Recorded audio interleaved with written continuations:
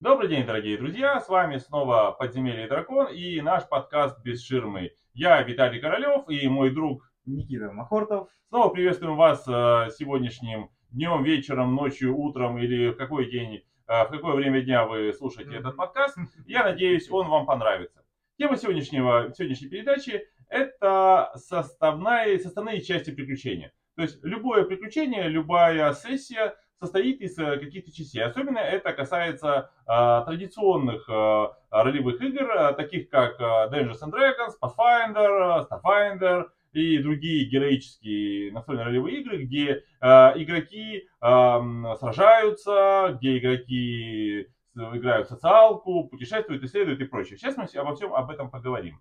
Итак, Никита, скажи, пожалуйста, из чего состоит, ну, если не любая, то большинство сессий настольно-ролевых игр?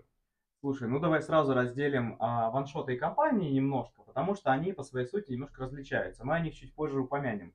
Но вообще, как и в любом литературном произведении и в любом произведении кинематографии, книги, чего угодно, у нас должна быть какая-то определенная завязочка, Угу. какая-то там кульминация, что должно происходить, и развязка. Обычно, особенно на ваншотах, это должна быть четко прослеживаемая ситуация. Что вообще входит у нас в обычную сессию? Могут входить, ну, мы любим делить их блоками на самом деле. Мы любим делить их блоками социальными, боевыми и какими-то переходными, а также отдельными событиями под названиями encounter, как мы уже привыкли многие говорить. Это вот Encounter в переводе с английского это встреча. Ну, встреча, или какое-то событие. ну вот, события. Да, да. Вот, и это то, из чего в основном состоит обычная встреча, сессия, приключение. И в целом, вот даже все большое приключение, большую компанию можно тоже разделить на вот такие вот блоки, которые вы постепенно будете сценами игрокам предлагать. Вот, ты назвал хорошее слово сцены. Ну, на самом деле, практически все, любое приключение, какое бы оно ни было, хоть ДНД, хоть Зов Ктулху, хоть любое другое приключение, можно разделить на отдельные куски, которые называются сценами. То есть это может быть социальная сцена, в которой не предполагается, что игроки будут сражаться. Скорее всего, в социальной сцене они будут общаться, убеждать, уговаривать, шпионить, возможно, Обманывать. подслушивать, обманывать, веселиться, торговать. Ну, в общем, в социальной сцене они будут проявлять свои социальные навыки. И Мгм. в любом листе персонажа эти социальные навыки занимают существенную долю. Да, я сейчас как раз занимаюсь переводом статьи одного блогера ДНДшного из портала Cannibal Halfling Games, который пишет о том, что ну, вообще почему все приключения, или нет, даже все системы построены вокруг сражений. Ну не пора ли настольно-ролевым играм пережить этот пережиток варгеймов, от которых, собственно говоря, все настольно-ролевые игры произошли. Но на самом деле это очень важно. Дело в том, Мгм. что те, кто не играют в ДНД и НРИ, или те, кто играет в него редко, часто думают, что ДНД это одна сплошная боевка. То есть Мгм. вы идете, сражаетесь, чтобы Спустились в сражаться, подземелье, поубивали монстров. прокачиваетесь для того, чтобы сражаться, сражаться для того, чтобы сражаться. Но на самом деле практически во всех современных приключениях, во всех современных ролевых системах, я даже больше скажу, Мгм. стараются выделять не только сражения, но и другие виды игрового взаимодействия. Но вот в последнее время я стал замечать, может быть, олдовые игроки меня поправят, что это не в последнее время, это всегда так было, но вот я начал замечать в последнее время, о том, что стали появляться такие новые элементы в настольно-ролевых играх современных, как путешествия, Мгм. выделенные в отдельную сущность. Да. Появились такие вещи, как даунтайм, выделенная в отдельную сущность. Мгм. И Время простое. да, даунтайм время простое, да, совершенно верно. И отдельно есть такие вещи, как, как сказать, гвозди сезона, ну, кульминация. То есть Мгм. практически в каждом приключении для того, чтобы оно было запоминающееся игрокам, очень хорошо, чтобы была кульминация. То есть, Да. если вы встретились в каком-то и провели какое-то проходное приключение, в котором не произошло ничего, то очень высока вероятность, что это приключение игрокам не запомнится. Согласен? Да, да. Отлично. Мне кажется, что это вообще тенденция последних 5-6 лет добавлять все больше и больше социальных блоков в свои игры.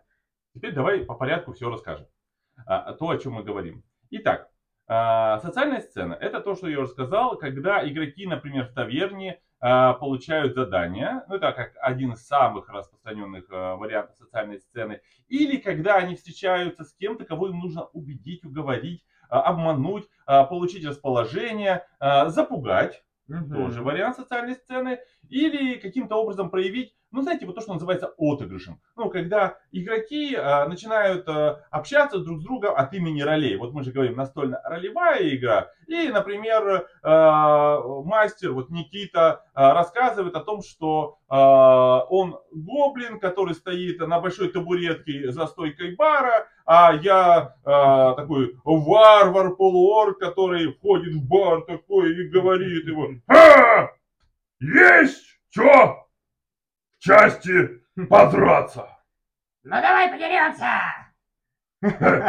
Не, зеленая шпакодявка, не с тобой, а за деньги. Кто бы говорил, зеленая шпакодявка. Ну и вот такого плана. Главное, чтобы для социальных сцен мастеру нужно помнить, чтобы социальные сцены нужны не для того, чтобы это была социальная сцена ради социальной сцены. Желательно, чтобы в ней игроки все-таки преследовали какую-то цель. Ну, например, если они общаются с каким-нибудь содержателем таверны, то эта цель может быть получить информацию о приключении. Или в конце концов получить задание.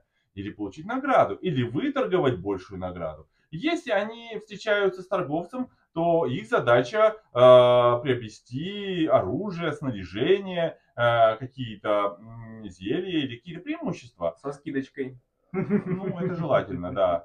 Если они встречаются, и у них социальная сцена с каким-нибудь противником, которого они стараются запугать, они его пугают не просто для того, чтобы он напугался, а для того, чтобы как-то продвинуть сюжет приключения. Ну, в общем, коротенько, если вы мастер, и вы придумали социалку, или она у вас родилась по ходу пьесы, вот всегда держите вот где-нибудь вот здесь, вот в этом месте, вот здесь.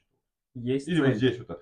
Для чего это социалку, для чего вы социалку эту придумали? Ну, например, для того, чтобы выдать игрокам какую-то полезную информацию через персонажа, с которым они общаются. Или для того, чтобы игроки смогли добиться каких-то ранее озвученных игроками задач. Ну, например, у кого-то есть личный квест, и нужно каким-то образом этот личный квест немножко сдвинуть. Если у вас такого нет, тогда это одна из главных проблем, с которыми я сталкивался в настольно-ролевых играх, как игрок, кстати, чаще всего, ну и как мастер тоже, когда игра начинает резко провисать. Ну, типа, знаете, люди сидят в таверне, и мастер описывает, что вот в таверне происходит ничего. Ну, типа, вы И игроки сидите... такие: окей, и что нам делать? Да, и они 40 минут начинают блуждать по таверне в поисках, а чего бы Приключений. найти. А еще самое главное, если игроки не могут в это, то они начинают вообще сидеть просто И безысходно, ждать. пока пока кто-нибудь что-нибудь произойдет. придет и что-нибудь им даст. И если мастер не уловит этот момент, тогда игроки могут целый час просидеть Просто в таверне заскучать, просто бесцельно. А мастер потом говорит: а мои игроки Да, просидели в таверне. да. Ну, они же сами выбрали сидеть в таверне. Да. Не совсем. Дело в том, что вы, как мастер, не продвинули сюжет вперед. Как это можно сделать, мы уже говорили, да, что если игроки не идут к приключениям, пусть приключение придет к ним. Ну, например, какой-нибудь таверщик сам подойдет к ним и расскажет, и скажет: кстати, вы выглядите как приключенцы, да. у меня для вас есть работа. Вы хотите заработать немного денег? Тогда мы идем к вам. Вот. Или, например, может произойти шум на улице, крики, истошный женский крик: доченька моя, доченька, спасите, помогите. Все выскакивают и видят, как огромное чудовище схватило ребенка, и в этот момент группа и, понимаете, приключение начинается. Или это может быть таинственные головорезы, сидящие за кружкой пива, вы говорите персонажам, а вы хотите, наверное, пройти внимательно. Все проходят внимательность, и вы говорите, что вы обнаружили татуировку, выглядывающую из рукава, и узнаете, что это татуировка знаменитой банды, за которой вы охотились последние полгода. Все, уже начинается какая-то история, то есть уже игроков появляется цель. И то есть они уже могут подойти, поговорить, что-то какое-то. То есть у них появляется какая-то осмысленность в их действиях. Поэтому социальные сцены, резюмируем, у нас много еще о чем надо поговорить. Социальные сцены это сцены, в которых игроки проявляют социальные навыки для того, чтобы продвинуться по приключению. Важно, помним, продвинуться по приключению. Пометка, важно. Конечно, самые идеальные игроки, которые сами находят себе приключения на голову. Ну, разумеется, но мы же говорим о игре сравнительно как о казуальном хобби, да, и давай будем все-таки чуть более снисходительны к нашим игрокам. Мы здесь с тобой, как мастера, должны думать о том, как доставить нашим игрокам максимум удовольствия от игры, и поэтому здесь это наша забота. Чтобы приключение пришло к игрокам. У нас есть еще... Какие еще сцены есть? Боевочка. Это то, что все любят. Это на самом деле самое простое. Игроки встретили врагов, игроки убили врагов. Или враги убили игроков. Не рекомендую. Это не является инвестиционной рекомендацией. Вот.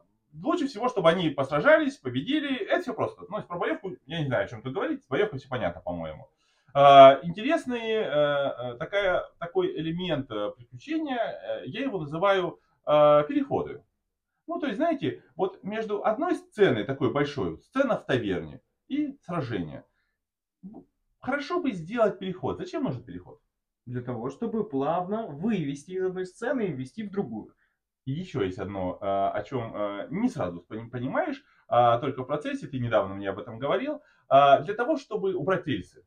Тогда, когда у вас сцены жестко нанизаны друг на друга, ну типа, знаете, триггер за триггером, может возникнуть впечатление, что игроков вот просто несет волной по рельсам, у них нет возможности пойти влево, вправо, поделать что-то, что они хотят поделать. Соответственно, момент перехода из одной сцены в другую, ну типа, они вышли из таверны и куда вы пойдете?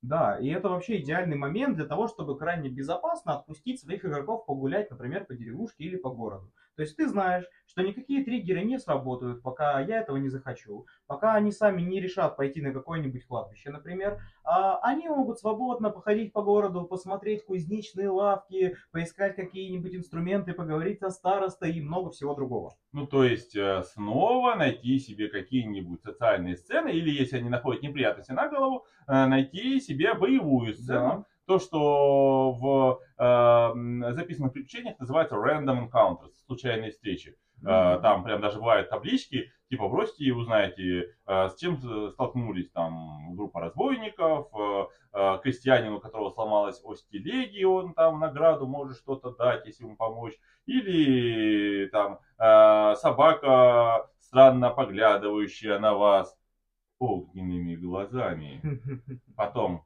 мотающая головой и уходящая в кусты. Ну вот что-нибудь вот такого плана, это как раз нужны во время переходов между задуманными вами большими сценами. То есть, когда вы готовите приключения, вы делаете эти сцены и, знаете, как смазочку между ними делаете вот эти переходы.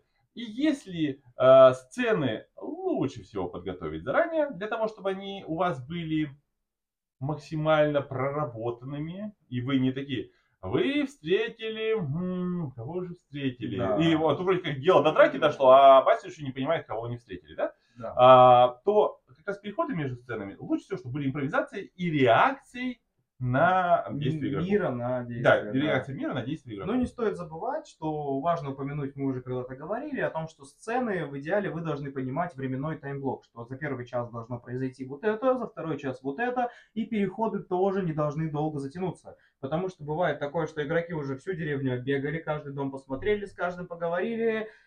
Да, чем заняться? Сессия закончилась, и все разошлись. Помните, что переход это небольшой блок между большими сценами, где игроки могут почувствовать себя живыми и походить, но не нужно оставлять их в этом переходе на долгое время. Иначе они заскучают. Потому что самое главное, чего нельзя допустить в любой настольной ролевой игре, чтобы игроки скучали. Вот это прям то, не знаю, золотое правило мастера. Я не знаю, написано, ты читал же Dungeon Master Guide, там написано об этом? Я не помню это.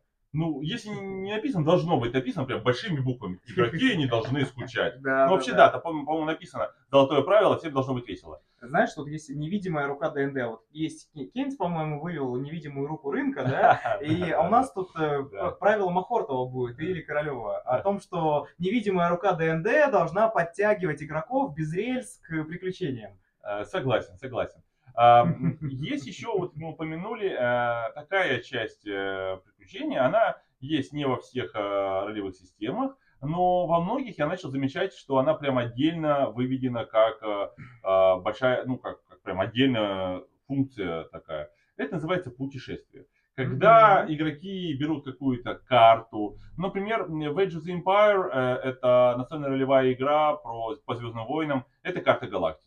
И там путешествие между звездами, то есть по сути от сцены к сцене, допустим, заказчика к месту, где будет непосредственно само приключение, это отдельный игровой процесс. То есть там у игроков есть соответствующие навыки, есть соответствующие задачи, которые им надо решить. И в рамках этого игрового процесса им есть что поделать, это интересно.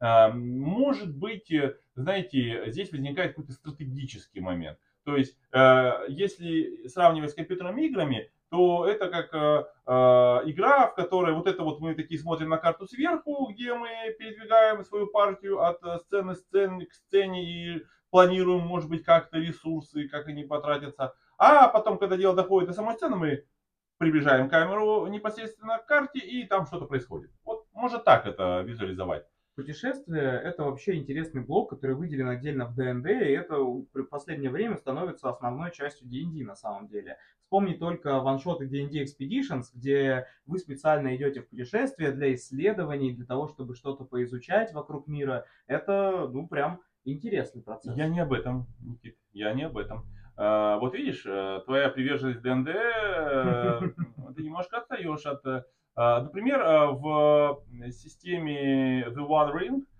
или в ее переложении на ДНД пятой редакции, которая называется «Приключения в Средиземье», да, Adventures in the Middle Earth, там прямо есть механика путешествий. То есть там есть две карты, гексагональники. Гексагональная карта для игроков, гексагональная карта для мастера. У мастера на этой карте показаны опасности, которые могут встретить игроки в процессе. У игроков, соответственно, просто карта. Здесь болото, здесь лес, здесь вот поселение. И игроки показывают, вот мы пойдем вот таким вот образом. Ну и там рисуют на этой карте маршрут. Мастер сверяется со своей картой, и в зависимости от того, через какие гексы они проходят, он им генерирует такие маленькие короткие встречи. Тут вы встретили волка, там вы страдаете от жары и жажды, давайте проходите выживание. Там еще интересная же механика о том, что каждому игроку выдается своя роль. Помимо того, что ты встречаешь какие-то энкаунтеры на пути, один будет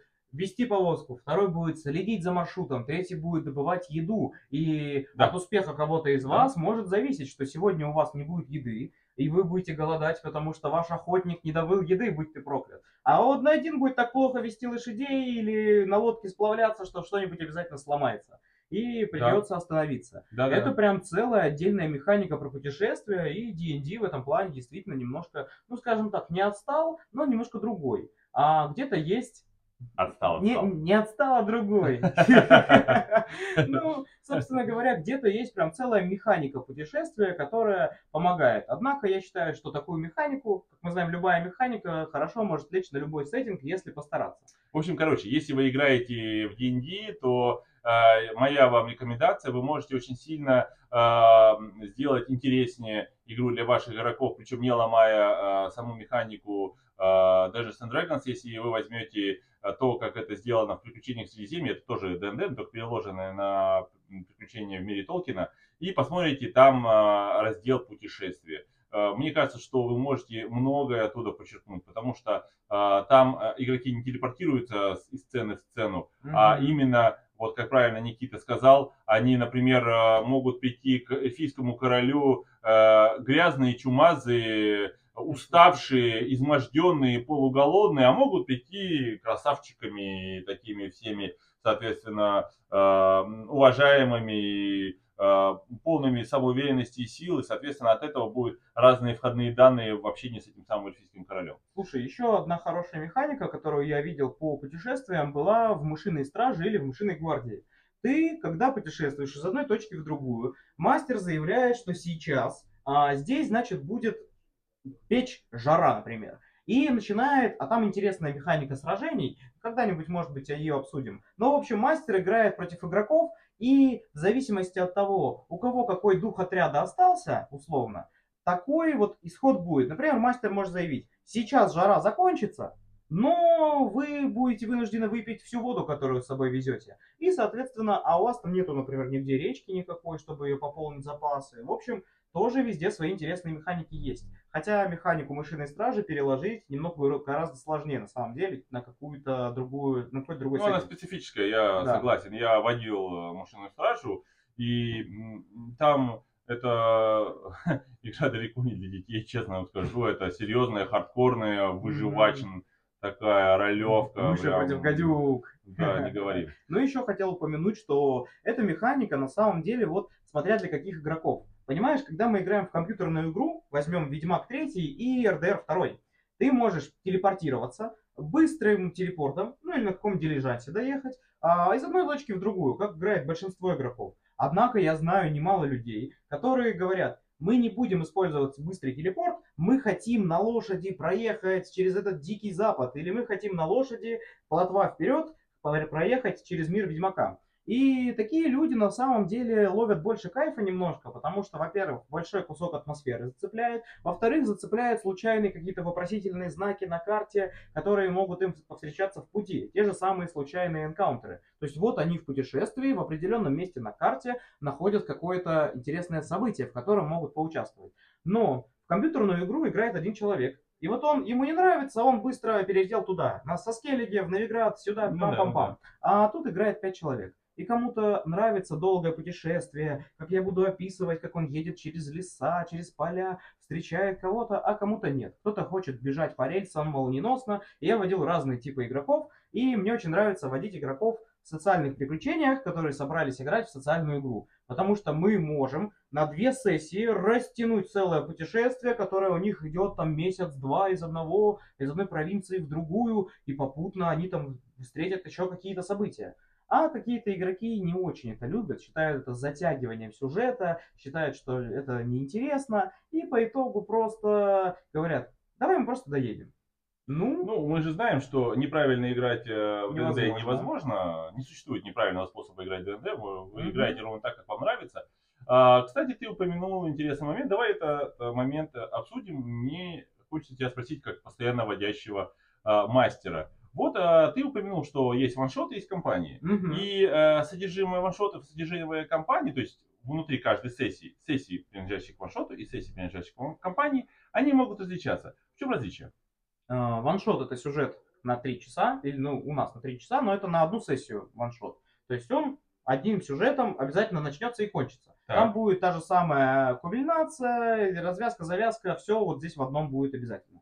Что касаемо компании, у компании один большой сюжет, в котором игроки могут никуда не торопиться, ничего завершить, они могут остановиться ну практически в любом месте. И, конечно, для интересности сессии мы не раз говорили, что в идеале что-то должно обязательно происходить. Должна быть какая-то и боевочка, и социалочка, но я, например, водил сугубо социальные кампании, где игрокам боевка не очень нравилась, и они могли спокойно 3 часа ходить от одной гильдии к другой, общаться, связываться, играть в бюрократию, потом раскрывать какие-нибудь заговоры. В общем, вот в компании ты можешь потратить сессию неграмотно как-то вот пытаясь распределить. То есть, ну, какие-то блоки. Я считаю, что в компании, конечно, хорошо, если так получается, но если игроки никуда не спешат, у них нет никакого тремора по поводу того, что мы куда-то не успеваем, то очень хорошо, что игроки могут размеренно, постепенно, понемногу идти по сюжету и останавливаться там, где им нравится.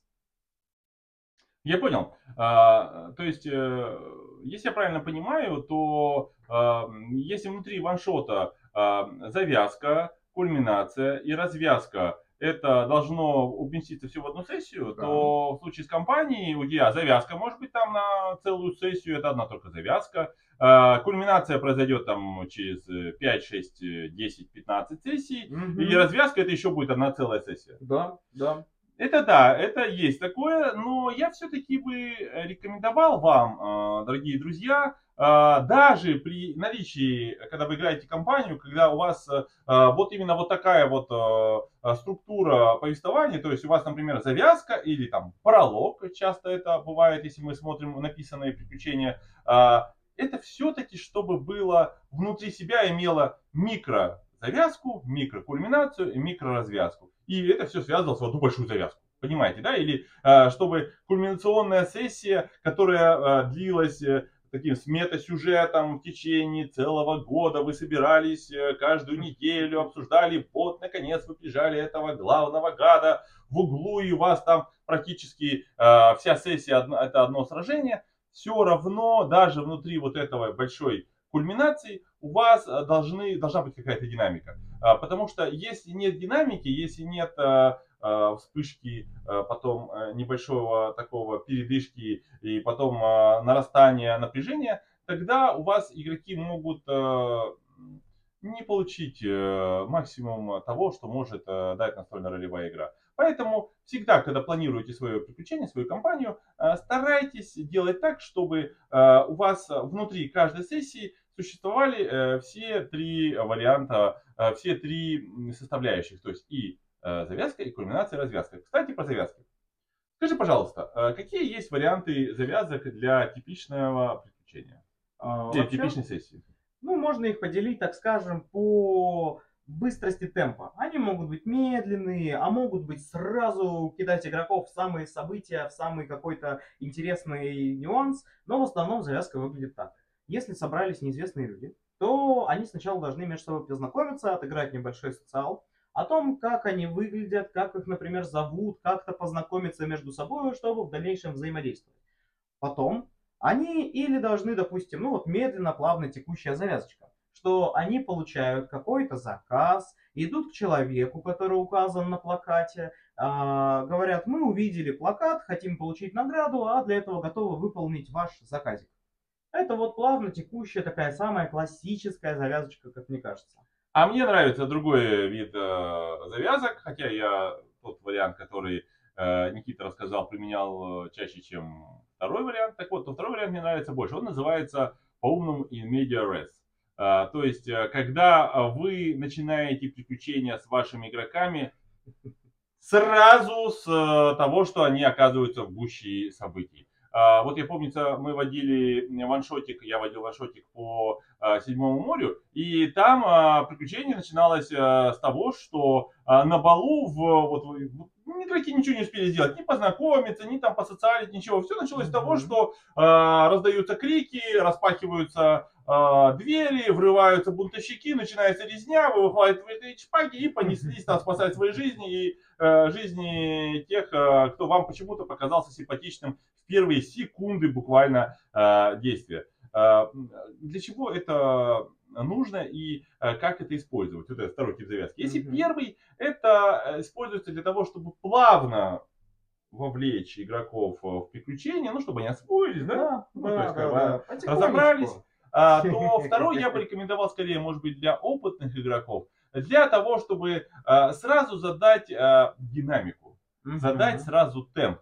То есть вы, наверное, смотрели фильмы, которые начинаются с драки, начинается с того, что кто-то там прямо сражается, может быть, кого-то бьет, а потом говорит, за 3 дня до этого. Да. И потом идет такая плавная завязка. Как говорил Морти Смит, ненавижу эти завязки. Да. Зачем это нужно? Это нужно для того, чтобы игрокам показать, что вот она, сразу игра, понимаете, вот она, все. Да. И чтобы у них не было раскачки. То есть у них нет, без раскачки сразу погнали, сразу вы говорите, что игра начинается во время абордажа на пиратском корабле. В этот момент, значит, эти проклятые англичане уже перекинули сходни и ломятся, вы выхватываете шпагу, давайте ваши действия. На вас ломится этот дюжий, это сам боцман с огромными усами, который, вытащив свой палаш, занес его над вашей головой. Давай что-то делать. Слушай, я, кстати, вспоминаю, помнишь, я когда-то упоминал, что у меня есть идеальное приключение для новичков, которое я провел раз Да, 25-30. помню, да. Оно начиналось как раз-таки в медиаресте. Я уверен в этом, потому что игроки оказываются в одном городе, и все крайне удачно оказываются на одной площади. И тут, сразу после того, как они описывают своих героев, взрывается какое-то здание рядом, черный столб дыма уносится в небо, все бегут, кричат, паника. Ну, герои оказались на площади. Что-то взорвалось, интересно. Не будем же мы бежать. Пойдемте к библиотеке поизучаем. Какой минус у завязки второго типа? Слушай, игроки, если они попадают сразу в бой, например, то новичок только-только разобрался с листом персонажа и сразу же еще вынужден разобраться в боевке. Если это для новичков, это не очень хороший вариант. Но мы говорили, Согласен, что второй да. вариант, он более для опытных игроков. Минус второго типа, что игрок может быть сейчас не совсем готов. Он может быть слишком шокирован. Согласен. Слишком шокирован тем, что происходит. Есть еще один минус, как мне кажется, который не совсем очевидный. Дело в том, что игроки приходят в настольно-ролевые игры еще и для того, чтобы играть в игру с самой большой свободой действий, которая только существует в настольных играх. И как раз завязка, в которой вы сразу кидаете в экшен, сразу начинаете его как бы тащить вот так вот за шиворот по сюжету, может показаться игрокам, если вы этим злоупотребляете, может показаться немножко таким чересчур рельсово. А может быть, я вот вообще не хотел. То есть у них может возникнуть протест и какой-то, знаете, дискомфорт от вот этого. Поэтому я рекомендую подобные завязки либо для того, чтобы как-то разнообразить ваши встречи с вашими друзьями, где вы проводите приключения, либо если у вас это длительная кампания и вы не хотите каждый раз медленно начинать, а хотите сразу перейти к действию. Ну, например, тогда, когда у вас игроки, например, как раз та часть большая, подошли к большой кульминации. Ну, зачем там опять вот это вот все, раскачка, у вас, дай бог, успеть главгада завалить за эту сессию, там у вас столько всего понапридумано для этого дела, сразу начинаем с драки. Значит, когда мы говорим про социалку, у нас есть такая проблема, что не все игроки умеют в отыгрыш. Многие игроки не готовы устраивать театр за столом. Ну, то есть, знаете, часть мастеров предпочитают там говорить о том, что вот я, значит, ввожу и требую отыгрыша игроков, чтобы они там вживались в роли, прочее, прочее, прочее. Как проводить социальные энкаунтеры, социальные встречи, социальные сцены для игроков, которые вот не готовы вживаться в роль? Слушай, у Dungeon Master гайда в D&D есть определенная строка, где указано, что в теории у вас могут быть две крайности. Первое, для социалки вы только разговариваете, вы заставляете игроков обманывать своим отыгрышем. Второй вариант, вы заставляете просто бросить кубик. Ну, типа, я мастер, я хочу его обмануть. Брось кубик обмана, ага, выпало такое значение, я его обманул. Или ты его не обманул, все.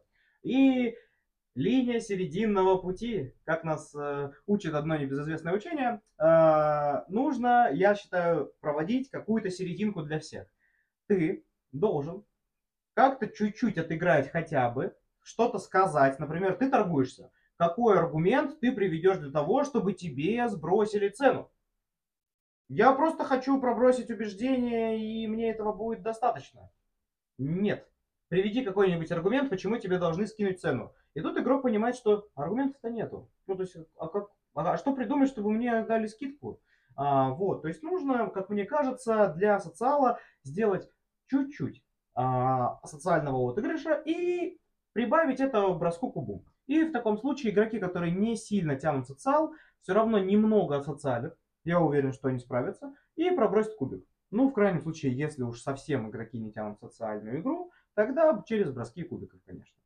Ну, на самом деле, да, в ряде систем существуют даже механики так называемых социальных энкаунтеров, которые превращают социальную сцену в сражение. То есть, вот он выложил такой аргумент, а ты, соответственно, выложил другой аргумент. Все кинули кубики, посмотрели, что на этих кубиках выпало. Такой результат, соответственно, мастер интерпретирует. Это есть в Age of the Empire, это есть в упомянутом уже мною приключениях в Средиземье. Очень сильно на это упирают в мышиной стражи, там прям вообще, там даже рекомендовано социальные энкаунтеры проводить на вот этих боевых карточках, превращая любое взаимодействие в сражение. Даже если это сражение с природой или сражение с кончающимися ресурсами. Да, на самом деле, пример там был очень забавный в мышиной страже, когда они в сражении превратились в переговоры по поводу помолвки. То есть, да, там какая-то мышка решила выйти замуж за одного из героев, и вот герою надо отбояриться от этого предложения, там прям так вот именно отбояриться от предложения, и при этом не обидеть отца невесты. И вот там, соответственно, описано, как он там использует финты, уловки, нападения, там еще чего-то. Там. Мастер выбрасывает карту атаки, там, я уже отдал тебе приданное, почему да, ты хочешь жениться? Да. А ты бросаешь карточку финта и говоришь... Ой, да что там было приданное, это боже ты мой, это вообще, это так тебе, это вот подарок, ой, боже, приданное тоже придумали. В общем, это может стать интересной игрой, но самое главное здесь, помните, друзья, что вы должны отталкиваться от своих игроков.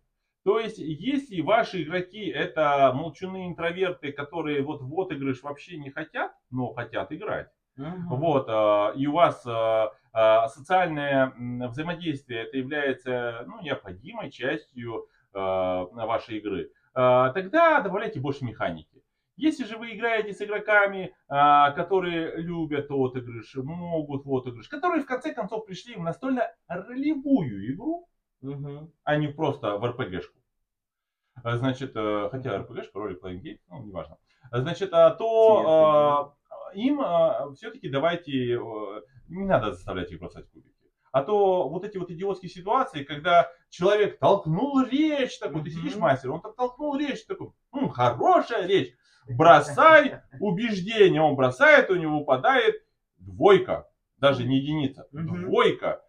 И ты такой, речь хорошая, но впечатление не произвела. Да, у игрока фрустрация. Он старался, он говорил, железобетонные аргументы. Что значит не произвела впечатление? Да. Почему не произвела впечатление? Это неправильно. Поэтому, когда вы отыгрываете социальные сцены, обязательно смотрите на ваших игроков. И делайте так, чтобы игрокам было комфортно и удобно эти социальные сцены играть. Да, и стоит отметить от опытности ваших игроков, насколько они обидчивы тоже бывают на кубы. То есть, допустим, если проверка, если речь была супер-пупер крутая, тогда можно разрешить вообще сделать это без проверки кубиков. Если речь была хорошая, тогда дайте игроку преимущество на бросок кубика, чтобы даже в случае чего-то, все равно, даже с преимуществом у тебя плохой бросок, речь была хорошая, но вот на преимущество ты наговорил условно. И, все-таки ладно, если уж ты настаиваешь на бросках, тогда используйте плохие результаты бросков не для того, чтобы обесценить речь вашего игрока. Он все-таки старался. Нет, не надо. Вы постараетесь использовать это для того, чтобы принести какие-то внешние факторы. Например, он бросил кубик, на кубике выпало мало, даже с преимуществом, то есть бросил 2 кубика, оба кубика показали там 3,5, например, что-нибудь вот такого плана. Скажите, что во время речи ее заглушил шум, раздавшийся со стороны, смех, который поднял какой-то высокомерный вельможа, и он там смеялся даже не над вашим персонажем, а он там рассмеялся над чем-нибудь глупым. Вот. Из этого может получиться какое-то приключение. То есть ваша речь пропала впустую, но она не была плохой сама по себе. То есть не надо разочаровывать ваших игроков тем, что кубики против них сыграли и все. Ваша речь была плохая, и ваша речь была плохая. Да, лучше использовать внешний фактор. Потому что купец отвлекся на мальчика, пробежавшего рядом и укравшего яблоко с его стола, а теперь вот он не услышал. Вот такой обнулся, Что ты сказал? Ладно, давай. В общем, я уже некогда мне. Что-нибудь вот такого плана. Поэтому здесь... И, кстати, в Зове Ктулху есть отличная механика, о которой я уже говорил. И эту механику вы можете спокойно использовать во любых системах настольно-ролевых игр. Ну-ка, поделись. Смотри, механика называется повторные проверки. Мгм. Это относится не только к социальным взаимодействиям, вообще к любым, но в социальных взаимодействиях они, по-моему, подходят вообще идеально. Как это работает? Если игрок делает повторную проверку в Зове Ктулху, то он, даже если он провалится, он все равно преуспел. Мгм. Но провал трактуется как успех с осложнением. То есть, ну, типичный пример из книги правил. Главный герой или главные герои выслеживают культиста, проходят проверку внимательности, неудачно, говорят, нет, я все-таки хочу найти этого культиста. Мастер предупреждает, это будет повторная проверка, игроки снова бросают проверку внимательности, проваливают. И так как они провалили, игрок говорит, вы нашли культиста? Он Мгм. заходит в лавку, вы заходите за ним, дверь за вами захлапывается, и вы оказываетесь в окружении 10 культистов с ножами наголо, которые наступают на вас явно с какими-то недобрыми намерениями. То есть он на короткий момент перехватывает инициативу и кидает игроков в неприятности. Слушай, это интересно, потому что все другие механики, которые я видел, в большинстве систем, они строятся следующим образом.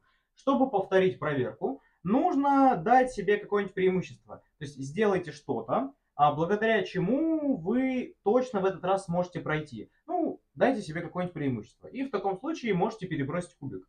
А вот это вот немного более другая система, но достаточно интересная. Она мне нравится. Как можно использовать это в социальных механиках? Например, если игрок толкнул речь и бросил кубик, и на кубике выпало мало, то есть механически он как бы провалил проверку, дайте ему преуспеть, но сделайте это осложнением. Придумайте, ну это правда потребуется такой, знаете, как бы навык импровизации, но в нашем деле, я имею в виду вождение игр, импровизация вообще что-то полезное, рекомендую его у себя развивать. Так вот, придумайте какую-нибудь неприятность, в которую игрок втравил себя этой речью. Кто-то может обидеться, кто-то может услышать что-то не то. То есть, да, он получил то, что хотел, но он обратил внимание, что тот, кого он только что опередил, зыркнул на него злым взглядом и исчез в толпе, и вы слышите, как отдаленные крики там, соответственно, собирают против вас там засаду или еще что-нибудь в этом роде. То есть сделайте так, чтобы любая проверка была успешна, но если на механически она провалилась, а эта проверка несла бы с собой какие-нибудь неприятности. А что такое неприятности? Приключения. То есть любые неприятности это приключения для ваших игроков. Хочу упомянуть еще одну механику. Она называется «Я трачу сколько нужно времени, чтобы это сделать». Например, вы осматриваете помещение, если ваш мастер позволяет, вы можете сказать: хорошо, я здесь проведу 8 часов, но осмотрю каждый уголок очень внимательно. И вполне вероятно, что ваш неудачный кубик затмится тем, что вы потратили на это очень много времени. И это очень полезная механика в играх, где нужно выживать. В играх, где счет времени важен. Потому что, вот, например, вы в постапокалипсисе. Скоро произойдет какой-нибудь выброс типа сталкера. И, ну, система сталкера условно, да? Скоро произойдет какой-нибудь выброс. До выброса там неизвестно сколько времени. Ты тратишь 6 часов на то, чтобы осмотреть помещение. И тут выбрасывается сталкер. И тут происходит какая-нибудь чертовщина, и ты понимаешь, что времени у тебя теперь не 4 часа до убежища, а всего лишь 1,5 добраться. И придется явно бежать. А если придется какое-нибудь еще столкновение по пути? Вот. То есть это интересная механика, ее интересно использовать в играх на выживание, как по мне. Ну, хорошо. Давай, кстати, вопрос такой, который мы не обсуждали в прошлый раз, или обсуждали, про нулевую сессию. Мы обсуждали Какие-то сессию? зачатки, по-моему, у нас были. Давай вот немножко про нее поговорим. Это тоже важная часть приключения, это создание персонажей. Очень часто, ну, я сам такие вещи делал, когда под это выделяется целая отдельная сессия. Для того, чтобы разобрать правила игры, для того, чтобы понять все механики, для того, чтобы создать персонажей, для того, чтобы персонажи как-то сплотились друг с другом. Скажи, пожалуйста, ты делал нулевые сессии? Да. Зачем? Я слышал не раз от других мастеров, что нулевая сессия не нужна. Все это бред. Пришли, влились в сюжет и сразу играем. Это все для непонятных новичковых мастеров. Выбросьте все это из головы. Мне нравятся нулевые сессии. Я признаюсь.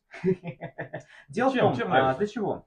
Собственно говоря, я веду компании, которые очень ориентированы на героев, потому что включают в себя их предыстории зачастую. Они включают в себя связь с этими героями, и я хочу, чтобы игрок был погружен в мир.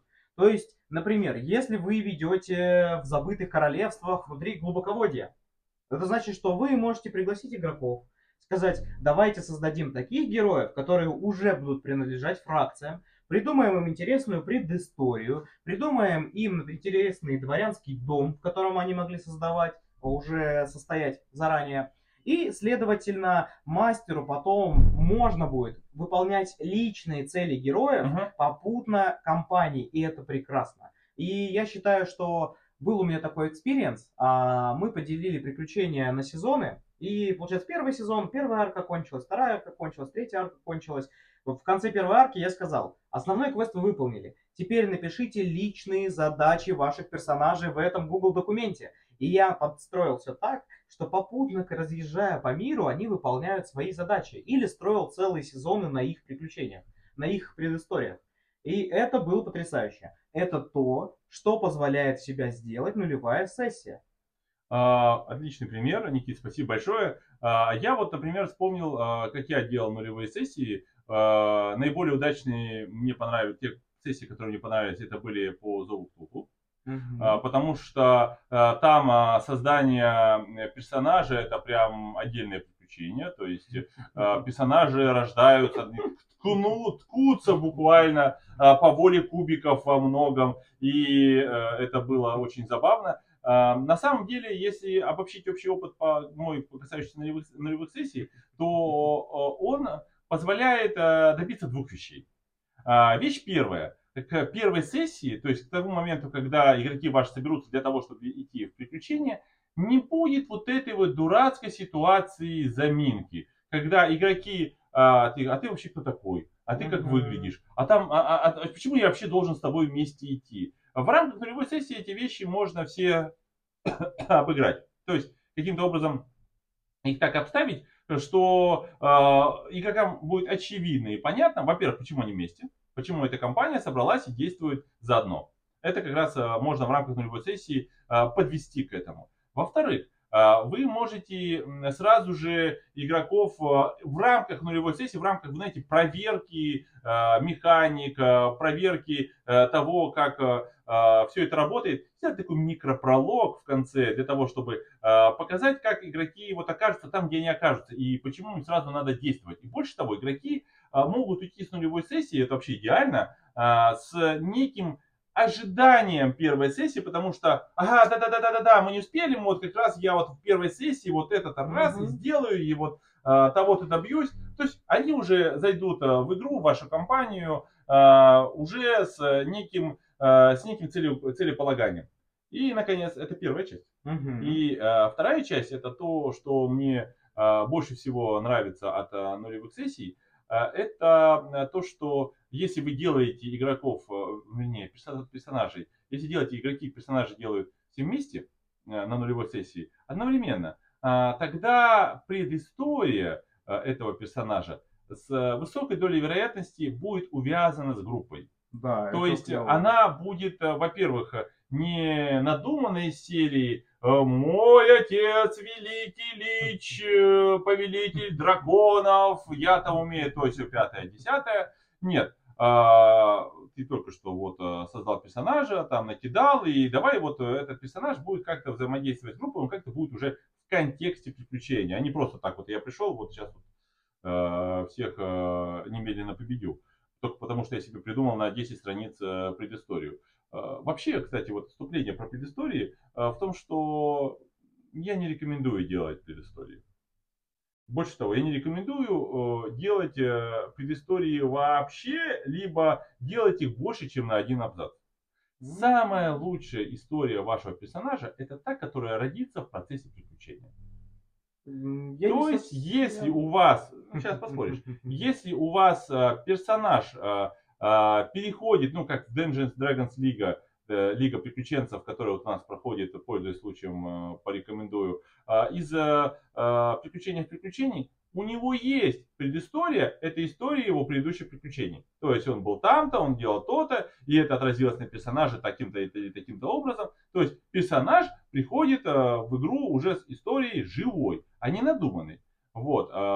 А если вы с глубоким проработанным персонажем, который максимально оторван от того приключения, который придумал для вас мастер. Зачем? Вот отвечай. Я, значит, не согласен. Я считаю, что предыстория, просто многие игроки забывают, и ты включаешь это во внимание. Многие игроки забывают о том, что предыстория — это то, как ваш персонаж попал сюда. И у многих игроков действительно без согласования с мастером там может быть составлено вот такими абзацами. Я оттуда-то такой-то, и отцы все мои праотцы такие-то. Это да. Но если вы хорошо с мастером составите историю вашего персонажа, он очень удачно и очень канонично вольется. Что касаемо совсем не составлять историю, тоже, опять же, многие игроки забывают, что вы, допустим, приключенец первого уровня. Это значит, что вы вчера спасли коров на своем хлеву, нашли дедушкин меч, и вот вы стали приключенцем первый раз. Вы не видели ни монстров, в лучшем случае скелет похитил вашу бабушку, и то не факт. То есть... Это был не скелет, это был дедушка. Вот. То есть вы должны понимать, что раз вы приключенец первого уровня, то вы только-только зародились как приключенец. У вас не было 30-летнего опыта путешествий за спинами. Если вы 10 уровня создаете или 5, то да, это возможно. Так вот, главное создать хорошую предысторию, которая не будет ломать сюжет.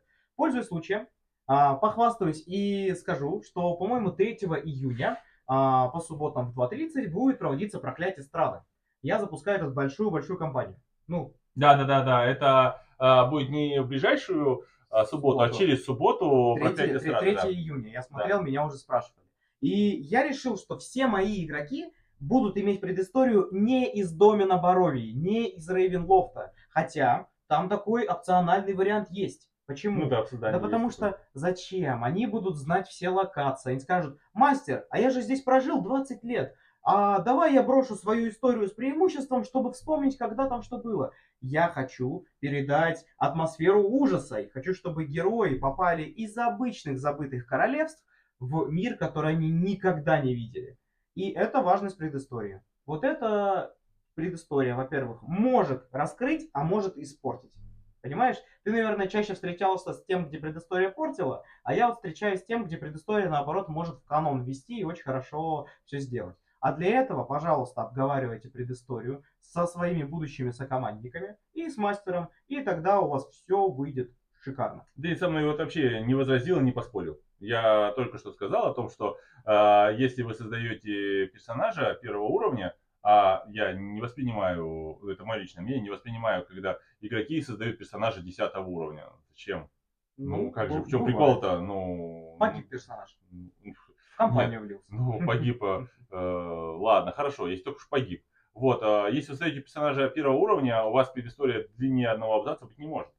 Да. Какая глубокая проработанная предыстория может быть у вчерашнего пастуха? Да. Ладно. Может быть проработанная, но не связанная с приключениями. Ты можешь написать огромную книгу про то, что я жил на ферме, переехал, ходил в школу, зачитать Кровосток биография, но зачем? Это незачем на самом деле. Я тоже в лучшем случае вернуться в Короче, мой совет такой, ладно, мы с Никитой здесь расходимся, мой совет такой, что самая лучшая предыстория — это та, которую вы создадите за игровым столом вместе со своими друзьями, вместе со своими сокомандниками, сопартийцами в процессе приключений, которые вы будете проходить в рамках настольной ролевой игры. Это будет лучшая предыстория, которая только возможна. А дальше уже с ней можно уже идти. Вот у меня, например, есть персонажи, там, Йозер, например. Помнишь, я в прошлый раз рассказывал про Йозера? Я уверен, что если Йозер возьмет, то есть игрок, который играл за Йозера, возьмет своего Йозера и пойдет в какую-нибудь ДНД-лигу к тебе, то у него будет такая предыстория, что Да. просто вообще даже слова нельзя будет сказать. То есть он вернется к тебе в Боровию, как человек, который в этой Боровии собаку съел, и не одну, и эти собаки с тех пор его боятся. Вот. Хорошо, ладно, бог с ними, с предысториями. Под конец сегодняшней встречи я хотел бы поговорить о боевых сценах еще.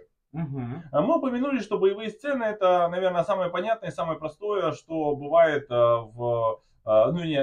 самое простое для восприятия игроков часть настольно-ролевой игры. То есть у вас есть вот миниатюрки, вот они ходят, вот они сражаются, бросают кубики, что-то там с ними происходит. Очень четко прописаны правила для сражений в большинстве настольно-ролевых игр. В некоторых, таких как в ДНД, собственно говоря, вся книга правил это то, как нужно сражаться игроками. А все остальное это один абзац, бросили кубик, прибавили навык, если больше, то получилось. Все. Вот. А все остальная книга это про то, как убивать чудовищ. Ну, да, не так? Вопрос у меня к тебе. Как к опытному мастеру. Если вот мастер, наш слушатель, планирует приключения, допустим, ваншот, сколько боевых сцен ему готовить на один ваншот?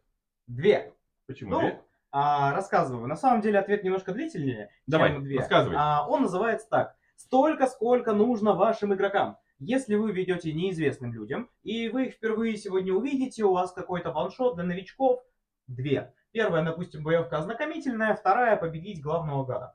И 2 боевки, как по мне, мы уже говорили, что строим их блоками. И социальный блок боевка-боевка или боевка-социальный блок боевка это один из наилучших вариантов, ну с переходами, конечно, между этими большими сценами, но это один из лучших вариантов для проведения какого-то общего ваншота для неизвестных игроков.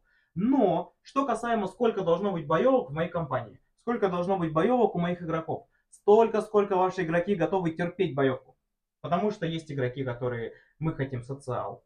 И ты говоришь, опять же, 3 часа, ходите, бюрократствуйте, договаривайтесь, как ведьмак в банке, ищите с нужной справки формы.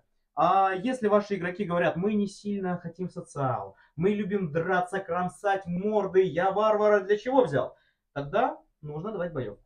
К тому же мы в прошлых подкастах упоминали про Spotlight, это вот этот фонарь свет на определенного игрока, что если у вас такая апатия, как часто бывает, половина социальщики, половина боевщики, это значит, что все должно быть размеренно. Что пока одни общаются в таверне, вторые в ней дерутся. Или сражаются на кулаках, там, проверяют свою силу в ручном бое. Вот. Или вначале они дерутся, потом социальщики там что-нибудь договариваются, а потом снова дерутся, а потом они договариваются, чтобы не было последствий от того, что они снова подрались. Да, поэтому рассчитывайте на своих игроков обязательно и спрашивайте, можете прямо спросить между игрой, метой, ребята, вам как бой? Нравится? Вы любите драться? Посмотрите, сколько будет положительных ответов, сочтите с этого среднее арифметическое и в таком случае добавляйте столько боевых сцен, сколько нужно. То есть мы в первую очередь говорим не про оригинальность вашей задумки. То, что вы сказали, здесь они стопудово нападут, значит бой будет обязательно. Здесь мы говорим в первую очередь про эмоции игроков и хотим, чтобы они получили их положительные. И поэтому, если у вас 5 социальщиков готовых договариваться, и вы такие, нет, в этом приключении здесь обязательно бой, я хочу, чтобы был бой, дайте им договориться. Дайте им поиграть в их игру и получить хорошие эмоции. Эх, твои бы слова, да многим мастерам в уши. Играл я в одной компании чудесных людей, но мне не повезло. Там я единственный, кто хотел, в Dark Heresy, кто хотел расследовать клубок преступлений, совершенных культистами, а они хотели жечь. И в итоге у нас переговоры были такими. Я начинаю там из подтяжка подходить к тому, чтобы вызнать информацию, а доходит очередь до моего товарища, он говорит, я достаю огнемет и начинаю там сжечь. И у нас начинается опять драка. Мне это что-то напоминает. Боже мой, ужас какой. Нет, ну на самом деле это ты прав. Здесь нужно отталкиваться от партии. Если партия любит подраться, ну окей, значит партия будет драться. Если партия хочет посоциалить, если они хотят решить вопрос путем переговоров, путем использования каких-то других навыков, то, соответственно, нужно дать им эту возможность. Но, пожалуйста, не забывайте важное. Ничего не должно проходить бесцельно. Да, это мы уже об этом говорили. Но вообще, на самом деле, я дополню то, что сказал Никита, на самом деле соглашусь, что две боевки это очень удобный способ построения одной трехчасовой сессии. Прошу прощения, Да, перебью, да. смотря от системы, которую вы ведете. Да, Dungeons and Dragons. Потому что если вы возьмете свою сессию и проанализируете, ну, ту сессию, которую вы запланировали, ту сессию, которую вы только что провели, то посмотрите на нее немножко как с вертолета, с точки зрения динамики. Возьмите тайминг. Вот у вас есть 3 часа. Что у вас игроки будут делать или делали, если вы анализируете то, как вы провели сессию и хотите сделать ее в будущем лучше подобную, в течение этих 3 часов. Как распределилось время? Были ли у них вспышки адреналина и напряжения? Были ли между этими вспышками возможности передохнуть, перевести дух, как-то вот снижение? То есть вот такая вот волновая структура была или нет? Было ли нарастание напряжения в течение сессии? Или у вас все самое интересное случилось в начале, а остаток сессии вы провели все затухая, пока все не заснули? Или вы вначале спали, а потом в конце, когда все самое интересное началось, игра закончилась. То есть это называется динамика приключения. То есть смотрите на свое приключение как на цельное, ну не знаю, музыкальное произведение или там фильм. У вас должна быть динамика. То есть у вас должны быть переходы с высоким уровнем адреналина и спокойные. Для того, чтобы успокоиться, перевести дух, как-то собраться, подлатать раны и снова двигаться. Это не очень годится для детективных приключений, потому что в детективных приключениях там немножко другая структура. Там есть этап расследования, сбора информации, обсуждения и вывод. Ну, так немножко по-другому все устроено. Но, в принципе, если вы хотите запихать в свое детективное приключение каких-нибудь бандитов, в которых можно почесать кулаки, ответьте себе, зачем вы это делаете? Вам это кажется для того, чтобы это улучшить динамику, для того, чтобы игроков развеселить, чтобы как-то они взбодрились, что они как-то зашли в тупик, заскучали, тогда да. А если только потому, что, ну, в приключении должна быть драка, они там зря себе качали, что ли, стрельбу или еще чего-то, это я не знаю, это уже будет зависеть от ваших игроков. Если у вас действительно в Зои Ктулху, вот моя любимая система, все игроки это гангстеры, которые решают вопросы кулаками и кольтом, наверное, да. А если это они создали пожилых профессоров и антикваров, которые, знаете, ходят с тросточкой и решают вопросы при помощи своих университетских связей, ну, наверное, не стоит. Вот. Поэтому, отвечая на то, сколько боевых сцен должно быть в сессии, достаточно для того, чтобы вашим игрокам было весело. Но вообще мы рекомендуем 2. Это что верно. же, будем заканчивать? Да, мы разобрали практически все части, основные части приключения, которые только существуют по нашему мнению. Если мы о чем-то существенно забыли, обязательно напишите об этом в комментариях, расскажите о своем собственном опыте. Мы с удовольствием это дело прочтем и, возможно, в следующем подкасте обсудим ваши предложения. Высмеем, ну нет, я имел в виду, конечно же, с уважением к ним отнесемся и, возможно, выскажем наше мнение, о чем мы забыли. Спасибо большое за то, что слушали этот прекрасный подкаст Без Ширмы. С вами был Подземелье Дракона, Виталий Королев. Никита Махорта. Слушайте нас во всех Яндекс.Музыках, ВК-подкастах, везде, на всех Apple площадках. подкасты, Телеграм наш, конечно же, не ВКонтакте. забывайте. Ну, ВКонтакте. Всем большое спасибо за прослушивание. Всем пока-пока.